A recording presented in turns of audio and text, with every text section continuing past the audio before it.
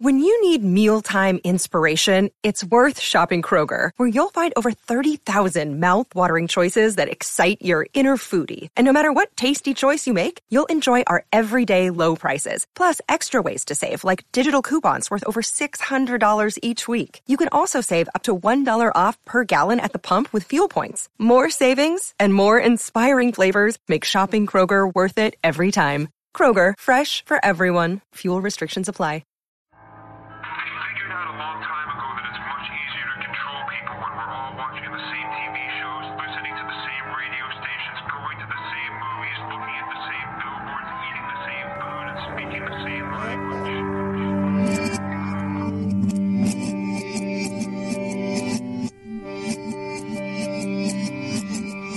Freedom of speech is being taken away. We don't care if it's true. Just say it, sell it. Anything you practice, you'll get good at, including BS. And welcome to a brand new life, to a brand new day, all the way from the wastelands of California. My name is Michael, and I am a mere figment of your imagination. I look forward to once again serve you those conscious coma-inducing vibrations. First-time listeners, turn on, tune in, and drop out. This is a very different kind of show, a place where you don't feel so alone. Let us chase away the light no matter what you at home choose to believe. I do admire you for your curiosity. Joining me tonight is Jarrell. He is an investigative historian, archaeologist, and public speaker. His studies include philosophy, mythology, religion, and psychology. He is a frequent guest on numerous radio shows focused on ancient history, cultural studies, and politics. He also appeared on the very popular TV show Ancient Aliens. Once again, thank you, ladies and gentlemen, for allowing me into your hearts and into your minds. Here we are again on a night like this. Always an honor and pleasure to be here. Thank you to those listening here in America and those who listen outside of America. Thank you for your great support. How's it going, everyone? Glad you found the program. I know there's a number of newer listeners now, and I appreciate you guys and girls for joining us here tonight. I want to thank everyone out there, by the way, for listening to the last episode live. I was experiencing a lot of trouble, and so was James Fetzer. Now moving forward, so I do want to thank you for being a part of the program, Jason. Welcome aboard. Thanks for having me. It's a pleasure. Oh, yes. Now, I'm curious to know how all of this began for you. Well, actually, it began when I was really young because my mother insisted on teaching me to read early. And in order to do so, she knew that she would need material that would fascinate a young boy. And that material ended up being an encyclopedia of ancient Egypt, several comic books about ancient adventures, and the Holy Bible. So early on, almost immediately, I had a deep interest in ancient mythology, ancient cultures, and peoples from around the world, and especially in things like ancient giants. I found it very interesting to note when I was a young kid that most of the ancient cultures and peoples around the world wrote about giants in a historical context and rather than a purely mythological context, because a lot of these cultures distinguish between mythology and actual history, and the giants were always a part of both. So eventually, over time, I became involved in political activism and different things like that. I had several academic disciplines that I studied in my background, including depth psychology and comparative religion, philosophy. And when I met my wife, Sarah, she also was a truth seeker, and when we met, we began to share all kinds of ideas for different subjects, and together we started researching giants again, and of course by then it was the internet age, and so there was a lot more material at our disposal. And when we moved to West Virginia about 9 years ago, we did some research and found that we were living on top of the site of a former burial mound of the Adena culture.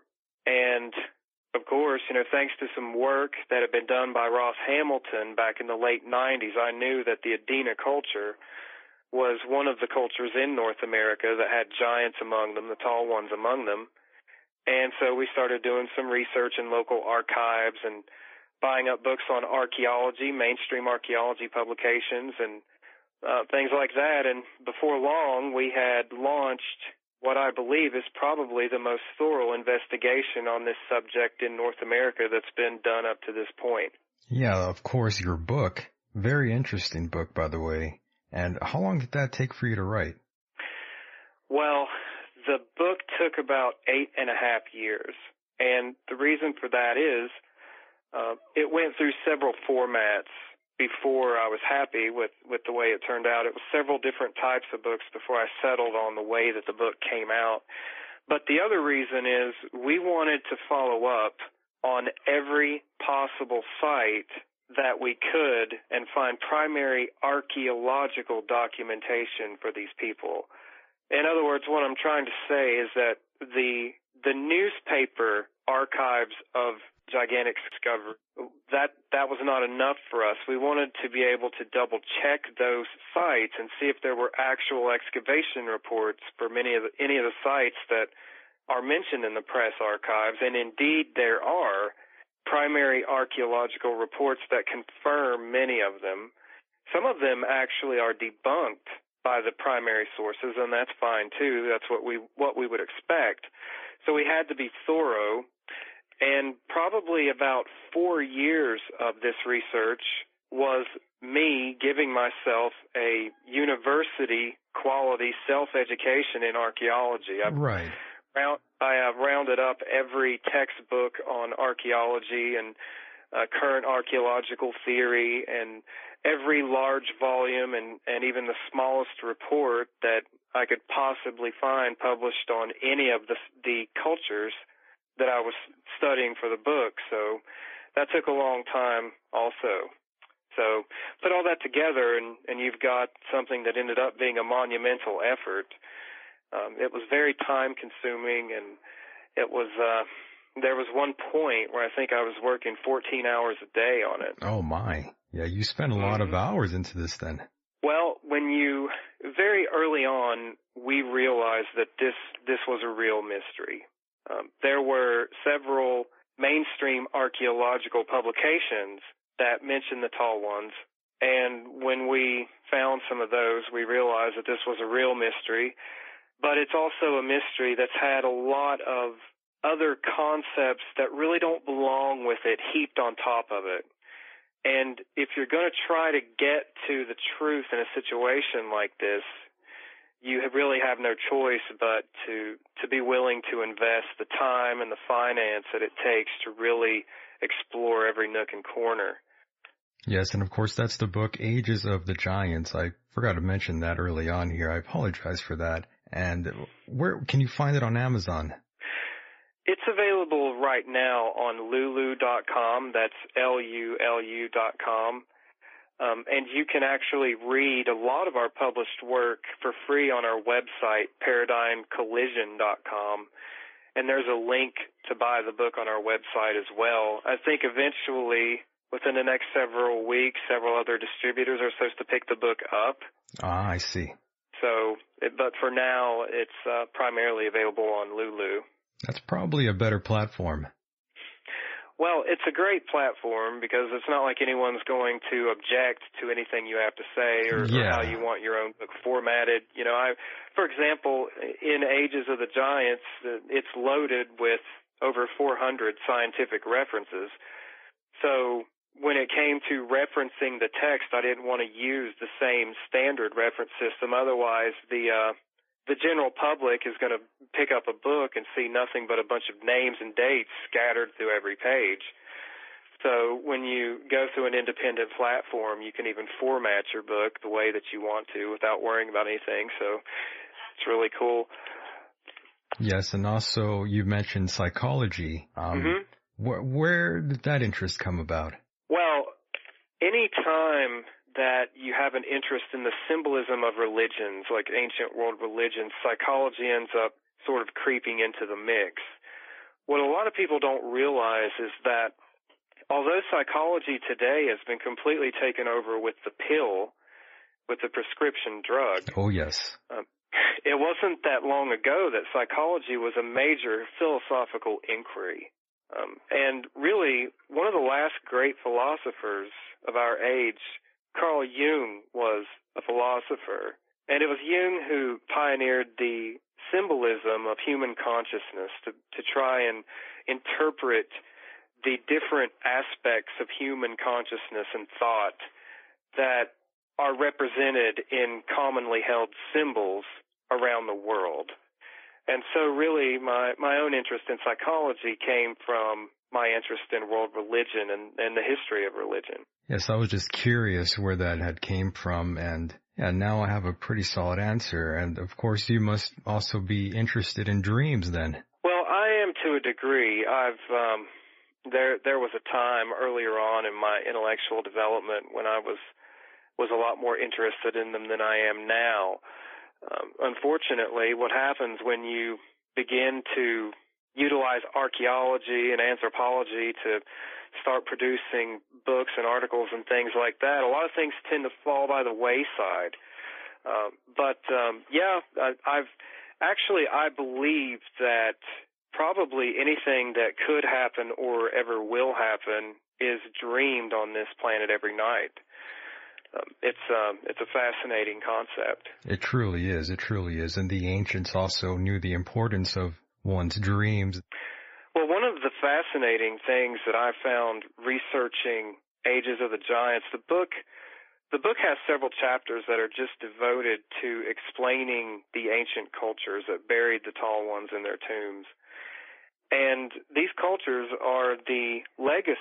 Oh, I might have lost you there for a second. Well, we have strange things happen on this line all the time. Oh my! But we were talking about dreams and things like yes. that. Mm-hmm.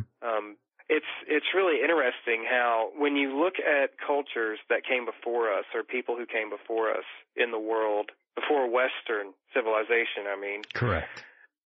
Or if you look at people before Western civilization came to them, like the Native Americans, you'll find that almost universally human beings used to see themselves as living in an inhabited cosmos. And today we have sort of a barrier that we perceive existing between things that may be considered supernatural and things that are natural. But this barrier is an artificial construct that was really invented by the dualistic way of thinking that we inherited from the Roman Empire. And it's something that becomes apparent when you study the cosmologies of just about every ancient people around the world. Yeah, they were very interested in the stars and the sun, and many of these sites we have here, these sacred mounds, they also exist all throughout Europe. Very interesting enough. Well, the burial mounds in the Ohio Valley, first of all, the oldest mound building culture that is acknowledged in the Ohio Valley is the Adena culture. The conventional dating puts them at around 500 BC. In the book, we suggest that the culture may be as old as 1100 or 1200 BC. But the burial mounds of this culture in Ohio, right? In the Ohio Valley, yeah, they are cosmograms, because the cosmos that these people perceived themselves living in consisted of three realms: an above realm, a middle realm or middle earth, and an underworld, which was usually conceived of as a watery place inhabited by great serpents or dragons. And connecting all three of these realms was a great mountain or axis mundi. And so when they buried their dead in an artificial mound, it was a replication of that axis mundi or world tree. And the high priests or the shaman, in all likelihood, perceived themselves as manipulating the destination of the souls of the dead in the realms beyond this one through the various rites that they performed with the deceased when they were interred in these mounds. So the earthworks themselves are cosmograms. They represent the worldview or the cosmos that these ancient Americans believed that they inhabited. You've also been on the program Ancient Aliens. To be honest with you, I can't believe that show has been going on for as long as it has. I thought they might have ran out of material already. It seems like they covered everything. No, they probably should have. They probably should have run out by now, but when you're free to invent whatever material you need, how can you run out? Well, correct. Yeah, I'm with you on that one. They contacted me in 2016 because they wanted to talk to someone who actually knew something about the large skeletons that were found in these burial mounds, the Adena mounds, and they were looking for someone who would give them the cold, hard facts without any embellishments or gold dust attached to it, And we kind of have a reputation, Sarah and I, as really revealing the reality behind the myth of these giants. And so in agreement with them, I explained to the producers that to go on the show, they would need to understand that I personally don't believe in extraterrestrials. But they were very honest with us. They really did want the actual details of what's actually been recovered from the mounds, and that really impressed me a great deal because I know that a lot of people that move in those circles are looking for pure sensationalism.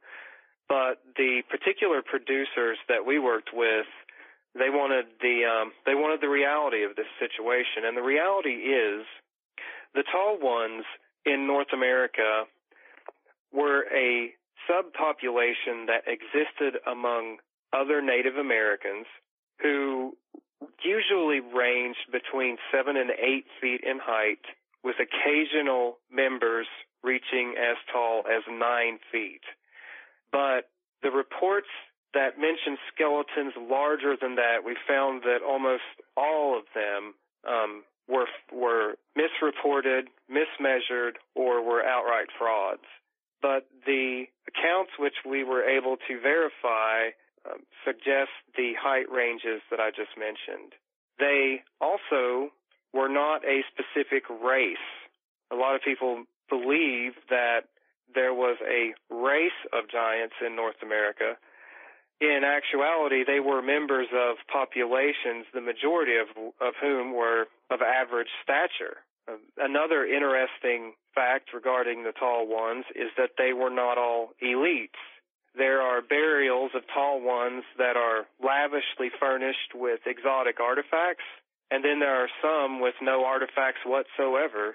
And if we look at the archaeological theory that exotics could indicate some type of important social role, then that means that sometimes they had important social positions and sometimes they did not. And so that's really the reality that we were able to reach by studying the actual archaeological data. Yes, and a lot of this goes undermined and underappreciated, in my opinion. Not lots of people actually take any time to really understand the American Indians out here in North America.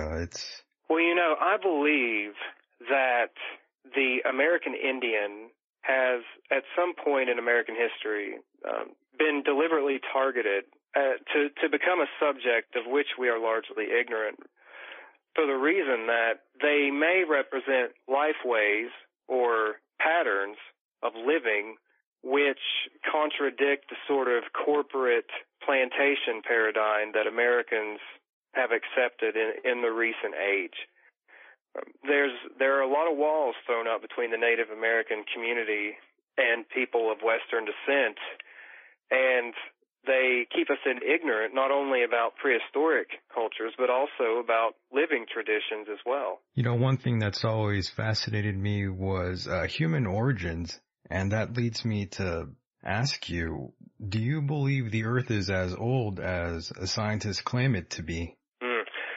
Well, that's a good question. I'll tell you that although I do consider what we do to be scientific inquiry, I do not trust scientism. And today we are living in the age of scientism, where science has become this oracle, like the oracle of ancient Greece, and it's like the priests are telling the oracle what to say, usually in support of some scientific or political agenda. For example, independent studies are telling us constantly that vaccination is a terrible idea, and yet the mainstream oracle of science is always reminding us to get our vaccinations every year. For flu season, we must vaccinate our children. So we're really living at a time when, although we have the information age, it's almost as if, everyone has the potential to use science on their own, but we still have a scientific priesthood, and I have a very difficult time trusting them. So to return to your question, with regards to the age of the earth, I don't believe that anyone knows for sure. And I know that sounds like a disappointing answer, but it shouldn't be discouraged. Well, let's look at it this way. We as human beings, we need to accept, I believe, that there are some mysteries that we can never really solve. Right. And when you meet the man or woman who tells you that they can solve every mystery and answer every question, that, my friend, is the person you should be afraid of. I agree. That person is disturbed. We have sort of an alliance of technology and scientism today in the 21st century that if we're to believe what they tell us from one day to the next, they're going to answer every question.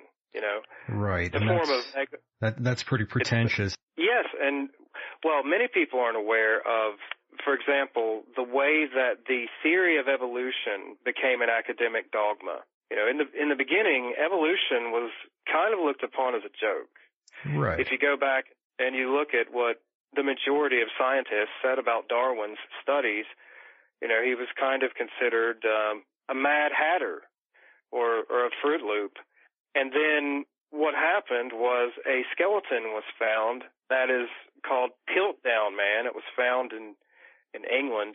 And Piltdown Man was supposedly the missing link between man and ape. Right. And for over 40 years, this scientific discovery was considered proof of the Darwinian paradigm.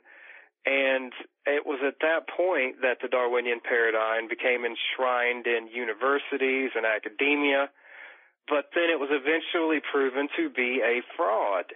However, after it was proven to be a fraud, the institution did not reorganize itself. It simply kept the theory of evolution enshrined, even though the central pillar of the theory had been proven to be fraudulent. And going back to extraterrestrials, you mentioned that you don't believe in that sort of concept. Can you elaborate just a little bit? Well, I have a really difficult time believing anything that comes from theosophists, occultists, or NASA. Understood. And I'm not going to say that there is not something going on, because clearly there is. It just so happens that my belief is that it may be something that's more ultra-dimensional or extra-dimensional than it is extraterrestrial. I think the obsession with extraterrestrial life has blinded us from being able to study these phenomena without subjecting it to certain criteria. And because of that, I think we're making a big mistake. Also, it's very plain to me that the concept of extraterrestrial contact in the ancient past is becoming a religion of its own in the modern age. It's almost as if materialism has abolished our Christianity in the West, and so we're turning to the ET enthusiasts to tell us what to do with God. I sort of blame Ancient Aliens for that. They've really upped the popularity in all these subjects. Well, it's not an accident. I can assure you of that. If you were to look into who owns Prometheus Studios, which actually produces Ancient Aliens, I think you'd be really interested in which families actually run that studio, finance that studio. It's the same people who, coincidentally enough, were trying to discover the ruins of the Tower of Babel back in really? the night. Yeah. In fact, it's the same family that financed the expedition that discovered the largest mound field in the world on the island of Dilmun in the Persian Gulf, where the Babylonian elites buried their kings and their gods. So there's a long history of people who have sought to condition our perspective of our own history, and it probably goes back further than a simple investigative historian like myself can trace it. But it's also very important to me, and if I could advise people to look into at least one thing with regards to this subject, if you were to look at the life story of Aleister Crowley, yes, who was one of the greatest magicians and occultists who ever lived, possibly the greatest magician who ever lived, Crowley, near the end of his life, decided that the gods he dealt with in magical ritual were not just symbolic beings, but that they were actual living entities from another world. And he predicted that someday they would stop calling them angels and gods and demons and start referring to them as something else. And it is my opinion that that something else is now what we call the ancient astronaut enthusiast. So this is a subject that I think should be approached with a great deal of caution. Yeah. Just because... Go ahead, sorry. Well, I was just going to add that just because a lot of people who may be very well educated say something doesn't mean that it's true. And it's interesting that you brought that up. Many others have mentioned how these gray aliens are possibly demons, perhaps.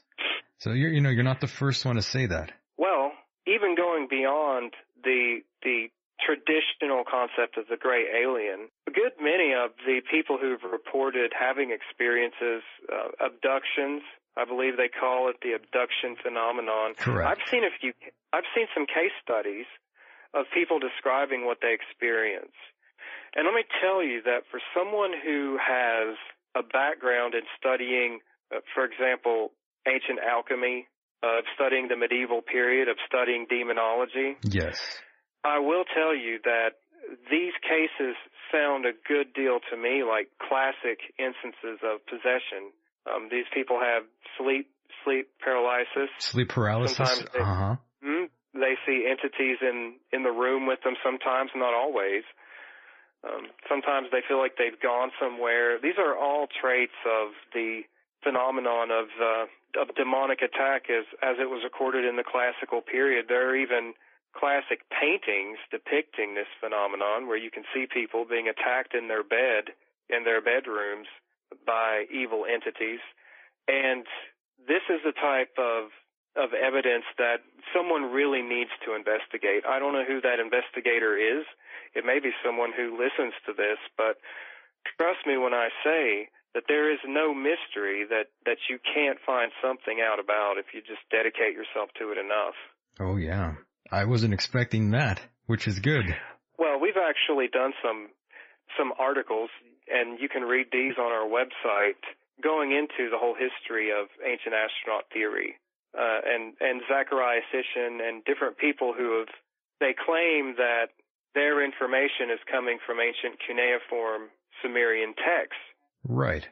However, we've investigated the entire corpus of the Sumerian text for a book that we're planning to put out in the future about ancient Babylon, and there is no reference to any of the stories that appear in Zachariah Sitchin's works in the actual cuneiform. Yeah, that's one of the criticisms he does receive online and other published work, that Sitchin was wrong. Yeah, I think Dr. Michael Heiser has done some great work talking about what the cuneiform says and what it does not say. One of the interesting finds that we made, because we tend to keep most of our research pretty academic, but one of the interesting finds that we made was that linguistic scholars and writing experts and archaeologists who study the East and Mesopotamia have for several decades now been suggesting that the Anunnaki, the Sumerian beings in the Sumerian literature that Sitchin suggested were mankind's creators. Right. They're finding now more and more evidence including some from a very, very ancient form of the Epic of Gilgamesh, that these beings were actually the equivalent of the biblical Nephilim. There's even a form of the Epic of Gilgamesh that places the home of the Anunnaki at Mount Hermon on the border with Israel, which is the same location that several apocryphal books place the descent of fallen angels to take wives with human women. So that mythic motif itself is today undergoing sort of a transformation in how it's perceived in northern Mesopotamian and Near Eastern mythology. Yeah, the Book of Enoch mentions giants. These texts, they all have giants in them, and Greek mythology has giants in them. What exactly is that? Why is there so many stories out there with giants in them? Well, first of all, just because a gigantic skeleton is found somewhere does not mean that it's the Nephilim. And there's not a lot that I can say about it yet, because it's still some time before we publish it. But in our second book, we're going to reveal what we feel is the proof that the North American giants from the cultures that we've written about in Ages of the Giants are not the biblical Nephilim. But that does not mean that the biblical Nephilim do not exist somewhere. One reason that we see so many references to giants in ancient texts and mythology could be because there's an aspect to our own anthropology that's been lost because of the way that we've corrupted how we live. One of the things that people usually fail to consider is the impact of our way of life on our genetic development throughout the course of our life. We know that, for instance, up until the Roman occupation of Western Europe, there were still giants among the Celts. And the Roman generals who fought the wars against the Celtic people recorded their battles with people of incredible stature among the Celts. And some of these people were actually taken prisoner and made the bodyguards of the Roman emperors. They were bred down through the generations to produce the bodyguards of the Roman emperors for several centuries, actually. And so with the rise of the Roman Empire, we see this physical type begin to disappear from Western Europe. And then with the European colonization, the earliest Europeans here in the United States actually encountered the living descendants of the ancient giants. They wrote about in their travels and in their chronicles the extremely tall people, powerfully built people they encountered here in North America. But then shortly after European colonization, it seems to disappear from the United States. So perhaps, and this is just an idea, but perhaps there's a way of living in this world that allows for optimal genetic expression. And perhaps in Western society today, we have forgotten it. What's your opinion on Bigfoot? Well, it comes from several First Nations traditions. People usually want to know if it has any connection to the tall ones as we study them, but I do not believe that it does, simply because the Bigfoot mythology that we have today tells us about an elusive creature that people can't even snap a Polaroid of, whereas the large skeletons from ancient North America were human beings who lived with other human beings. They had husbands, wives, children. They're buried in tombs with artifacts that people use for hunting, for ritual, for religion. So, in my opinion, there's no real connection between what people refer to as Bigfoot and the tall ones. I'm not really on board with Bigfoot nowadays. I gotta be honest with you. Well, I'm not either, and I'm not going to degrade it because I don't want to discourage people who have an open mind. Yeah. If someone does believe in it and they want to pursue that, then usually pursuing any subject, the journey itself is the goal.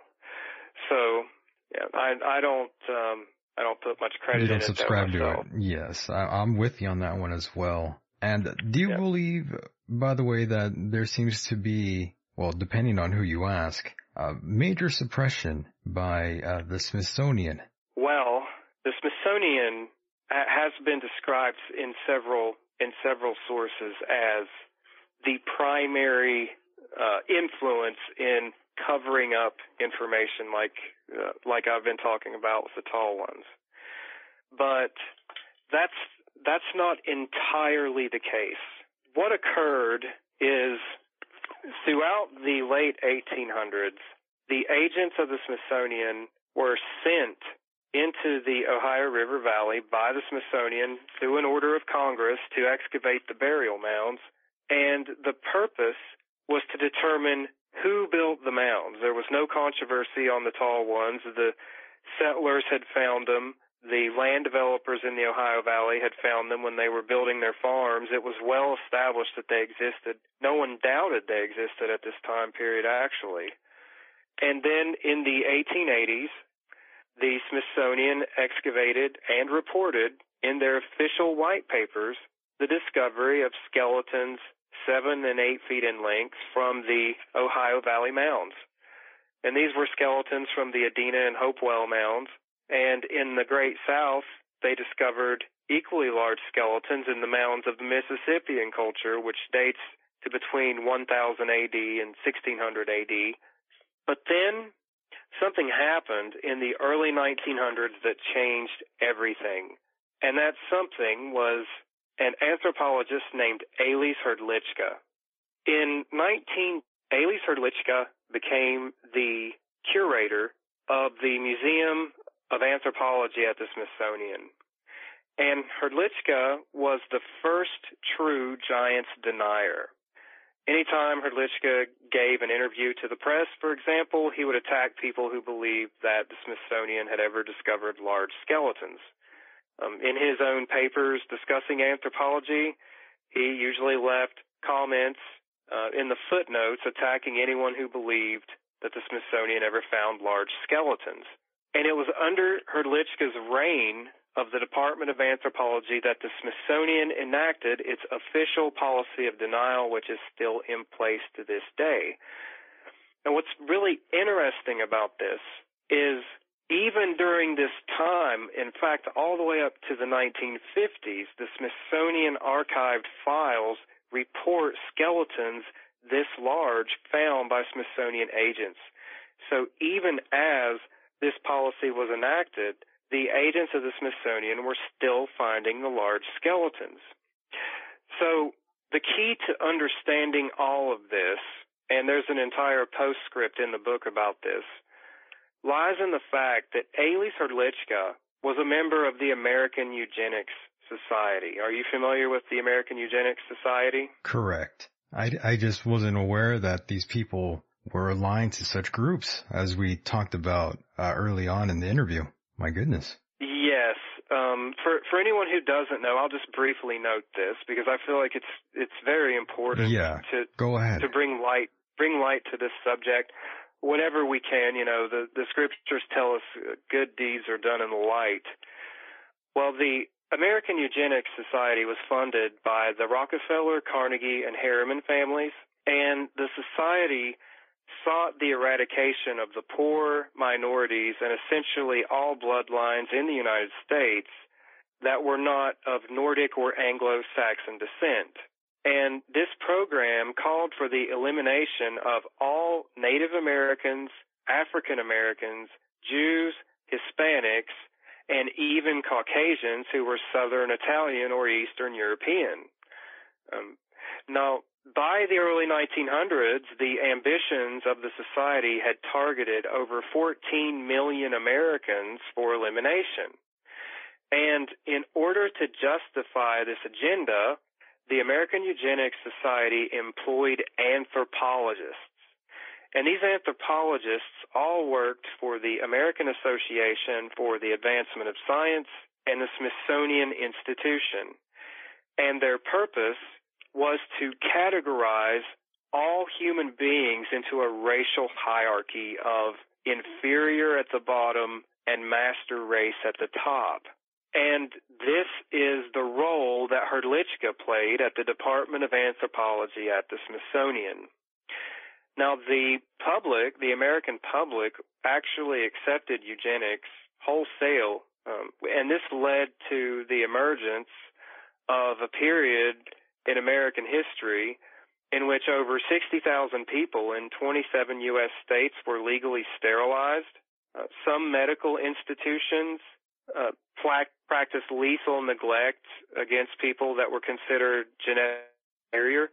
For example, the Institute for the Feeble-Minded in Lincoln, Illinois, fed their patients milk taken from a herd of cattle infected with tuberculosis, which increased mortality rates by 40%. And by 1911, the Carnegie Institute, the American Breeders Association, and the U.S. Department of Agriculture were working on plans to create lethal gas chambers in public to painlessly eliminate individuals deemed unworthy of life. So one of the reasons for Elis Hrdlicka to institute a policy of denial of an anthropologically superior type of person in the ancestry of Native Americans would have been to preserve the racial hierarchy that the American Eugenics Society was cataloging every type of human being into in the early 1900s. This was a very important aspect of the religion of eugenics, and it may sound insane to us today, but the point is, this is what very powerful people actually believed at the turn of the last century. That's very true. These are very much darker chapters in our history. Well, a lot of people today believe that we're struggling to have some type of awakening and stop something called the New World Order. Correct. But the New World Order is something that already happened.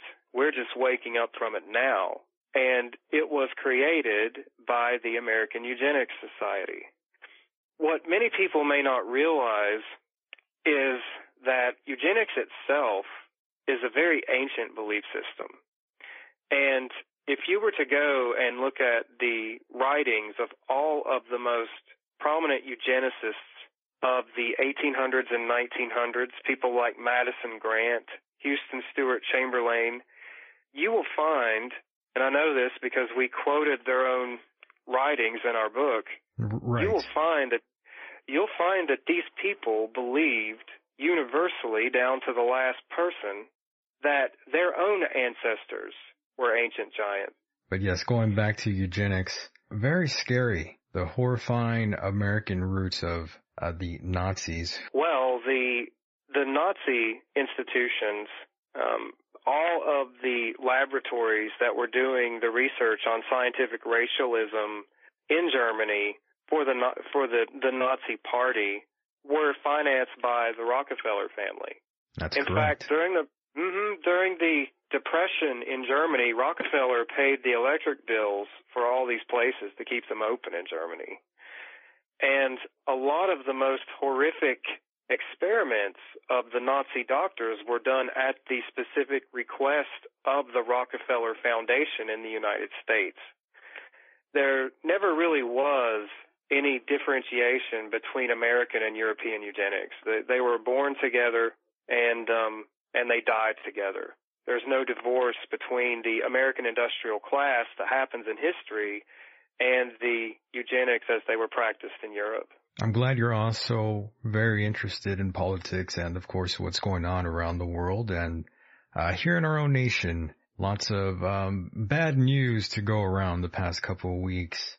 What's your opinion on all the chaos that we're seeing glued on our television screens? I believe that it's exactly what you just said it was. It's chaos glued onto a television screen, and whether it's real or not, it's there to cause chaos. It's there to cause distress and fear and anxiety. It's there to cause people who should know better to give up their freedoms. It's there to make sure that the human spirit remains quenched in a country which was built on dreams. And in my opinion, we should all turn it off and walk away from it. The constant barrage of media that our technology has made possible today has created a type of a spell or a trance where there's no escape from hearing about some crisis that's happening somewhere in the world. And it doesn't help matters at all that the once independent alternative media has now been sucked back into the two-party paradigm. I remember many years ago, if you were an awakened individual in the United States, if you knew anything about the truth and you were a Democrat or Republican, that was considered a real shame. And today we're all slowly becoming Democrats and Republicans again. We need to stop being Democrats and Republicans and being independent beings again. These parties can only exist to destroy us. Yeah, and I've said this countless times on this program that this two-party system is driving us into the ground every day. The two-party system is really no different than professional wrestling. Yes. You could learn more about American politics by reading a memoir from a professional wrestler from the 1990s than anything you'll see on CNN or Fox. The fact is that you are either the type of person who understands that the United States has been transformed into a mass audience. Oh, yeah. Bit of a circus. Right. A circus. Precisely. A circus is exactly what it is. And it's incredible because if you do a lot of archival research, as we do, going through old town histories and county histories, even reading archaeological books that come from the 50s or 60s, you get a sense of how America was at that time by the comments that people make. And to think that a country with a heritage as potent with potential as this one's has now become essentially a drone controlled by something as amoral and wicked as Hollywood just boggles the mind.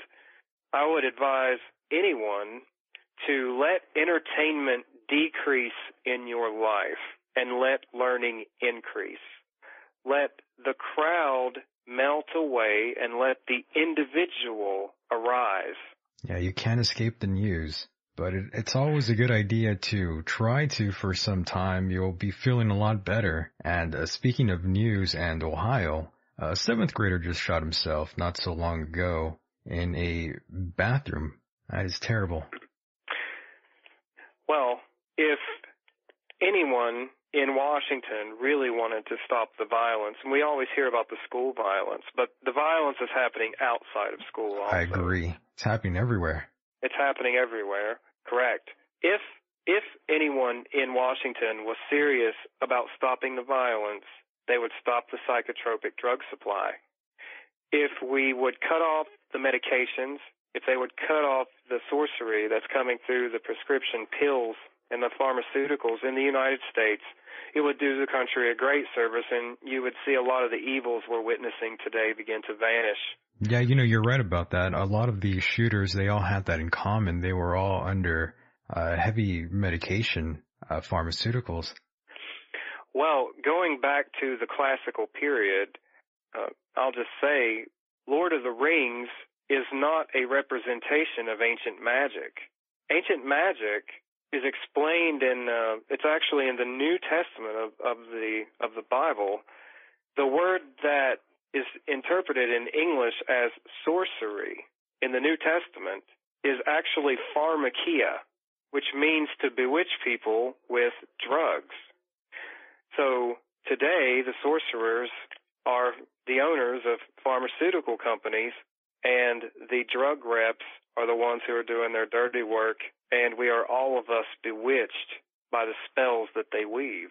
Oh yes, Big Pharma has their hand in everything nowadays. It's pretty awful. Even medical marijuana now is starting to get that sort of treatment. I'm here in California where it's legal. I'm not exactly sure what the law is in your state, but you have these third parties trying to get involved now with the pure medical scene, and they want to pump chemicals into it by Monsanto.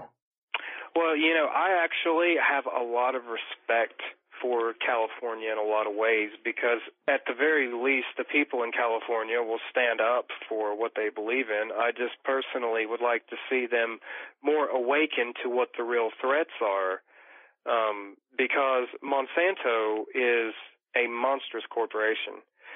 if you are smoking, eating, or otherwise ingesting anything that has anything to do with Monsanto, you should stop right away. Definitely don't want anything from them inside your system, that's for sure.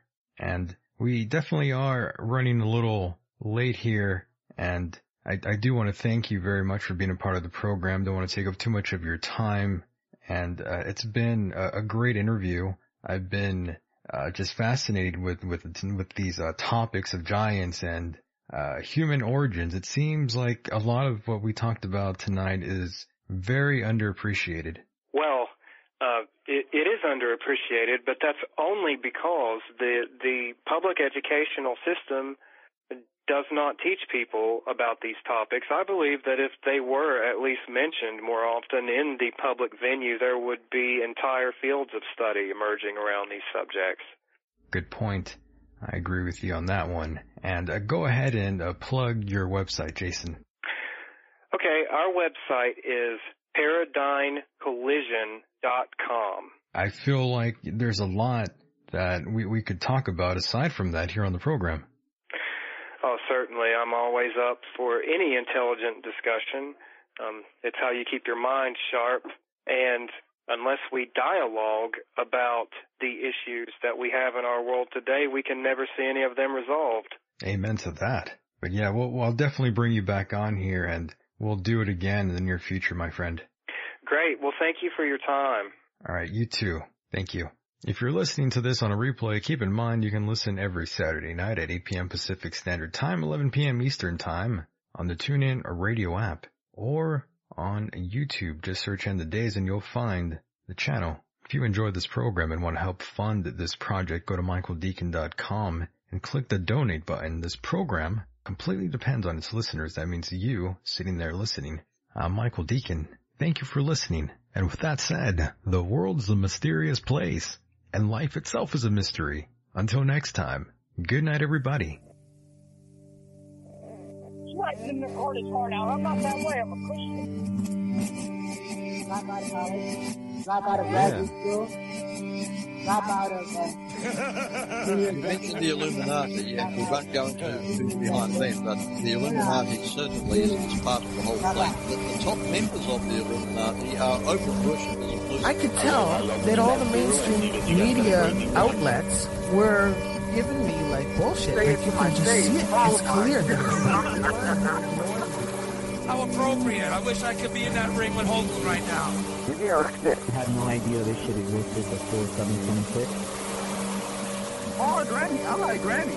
I'm gonna keep you real. A lot of good content. A lot of cool topics. You know, I feel, fortunate to have an opportunity to speak to you guys tonight. You guys are really big. Yeah, Mr. Rusev, that son of a bitch. I like that man. Oh, well. Just for what it's worth, I want to put in my 2 cents to tell you both that you have one of the most incredibly well-rounded shows. Other men. 22 years old, still a virgin. Guess what? Oh,